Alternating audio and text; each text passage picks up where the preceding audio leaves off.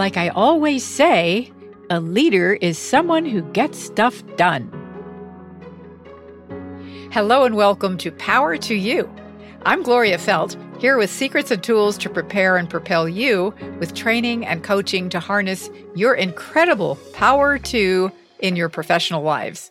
I co-founded Take the Lead because I figured out how to crack the code that has been holding women back from equal leadership and pay. My mission is for women and men to hold equal power, pay, and leadership positions by 2025. At the end of each podcast, I'll share specific tips that will help you lead and succeed.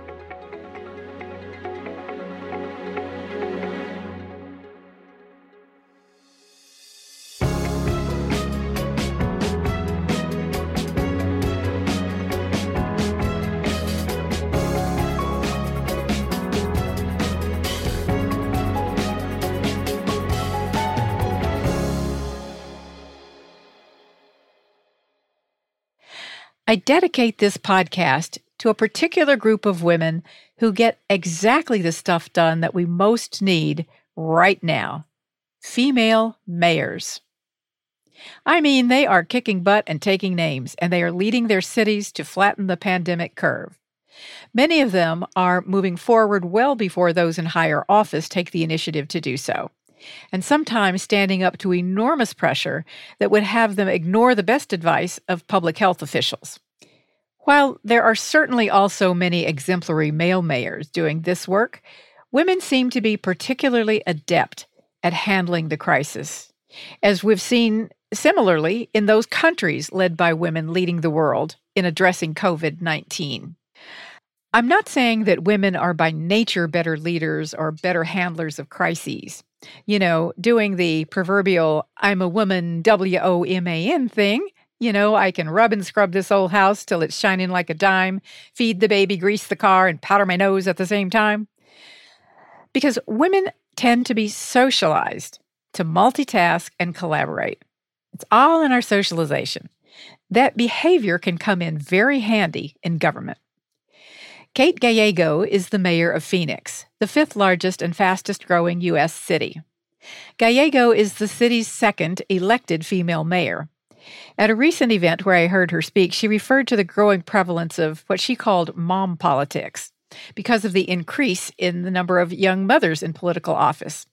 Her point was that it's important to include multiple perspectives when creating public policies. She's often seen including her preschool-age son, Michael, in her events. You might have seen the 38-year-old Mayor Gallego recently on any number of national news and public policy talk shows such as Face the Nation and Washington Post Live. Gallego joined early in the pandemic with other female mayors in Arizona, including Mayor Coral Evans of Flagstaff and Mayor Regina Romero of Tucson, to pressure Arizona Governor Doug Ducey to allow mayors to implement public health procedures at the local level. All three mayors were instrumental in closing down non-essential businesses and getting people to wear masks in public across the state. Romero is the first woman and first Latina to be elected mayor of Tucson, as well as the only Latina mayor in the top 50 cities. Evans is finishing her second term as mayor of Flagstaff and is currently running for Arizona State Legislature. She is Flagstaff's first Black mayor. All three women began their political careers as members of their city councils. Evans decided to run for mayor of Flagstaff the same year she was diagnosed with breast cancer. And then a few years later, when she decided to run for state legislature, she was diagnosed with a recurrence of the cancer, but wasn't stopping her. Again, not to stereotype and say that women run in packs and are more collaborative than men. There are, however, several examples of women mayors working together, sharing information, and supporting each other during difficult times. San Francisco Mayor London Breed notably helped Mayor Gallego to formulate a plan for housing the homeless persons in hotels, which San Francisco had led the way in doing. Washington, D.C. Mayor Muriel Bowser told ABC News, "Female politicians are attacked more frequently and more wrongly than anyone else. But I think the difference that you're seeing now is that there's a critical mass of us, and we are sticking together and working together."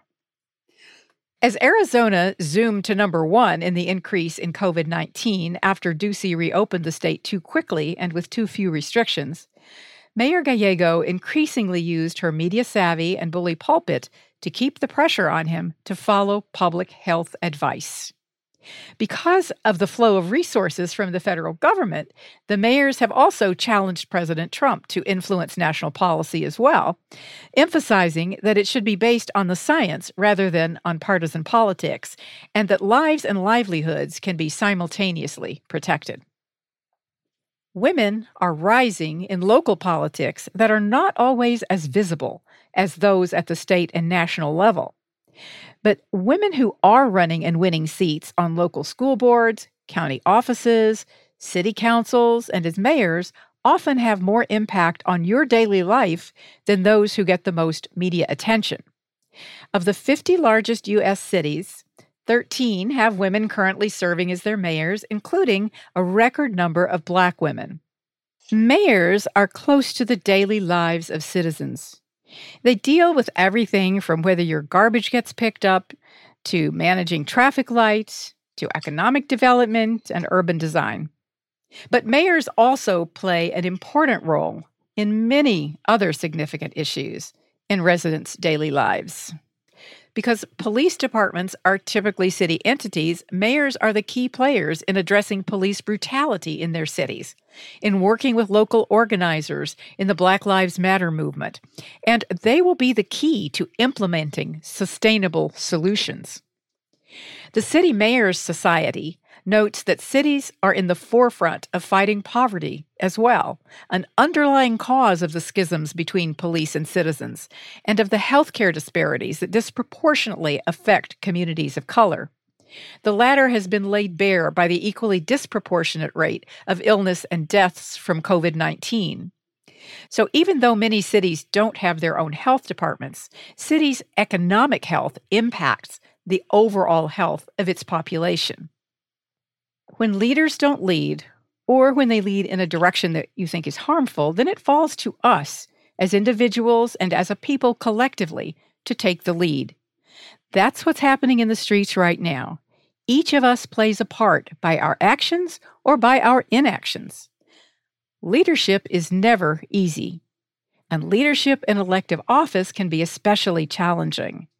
Yet with that challenge comes many rewards.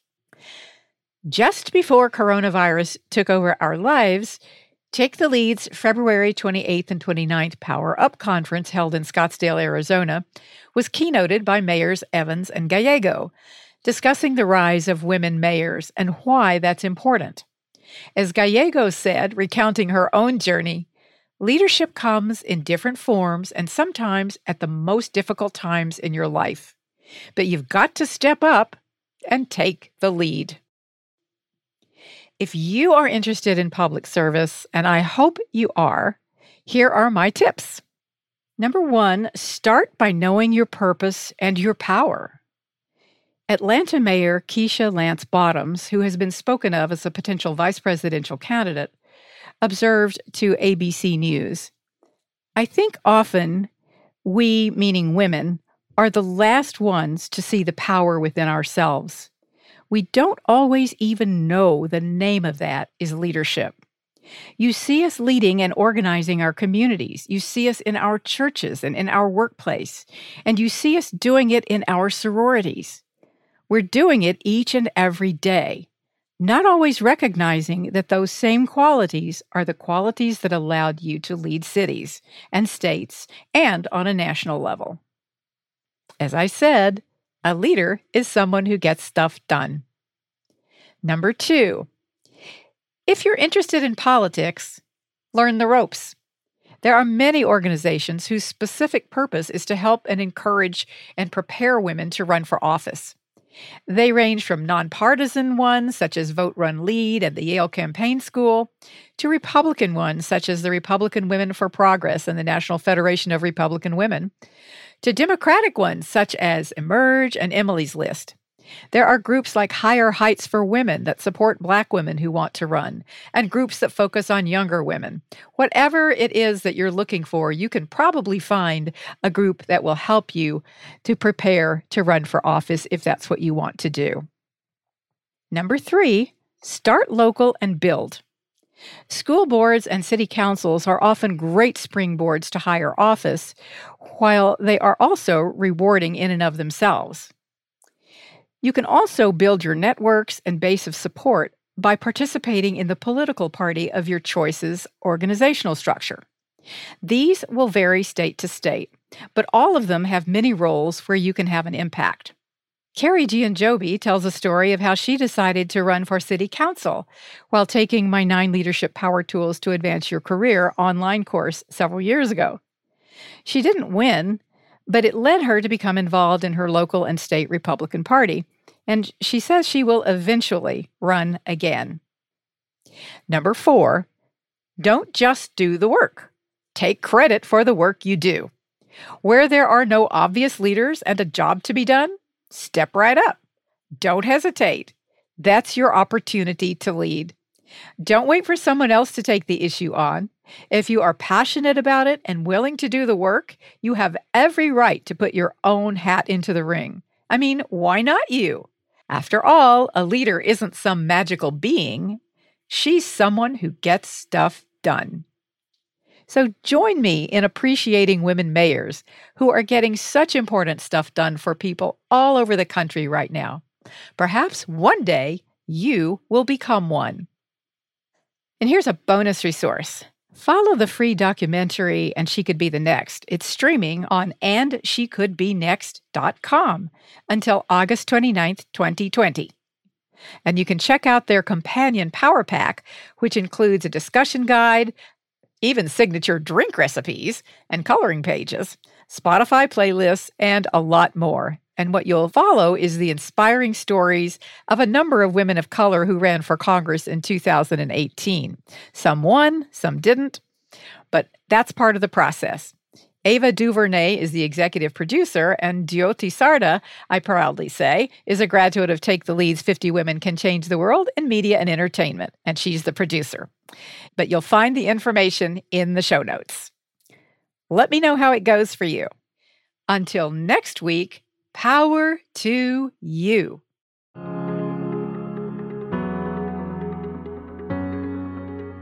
Power to You is produced by Lantigua Williams & Co. Virginia Laura is our producer. Cedric Wilson is our sound designer.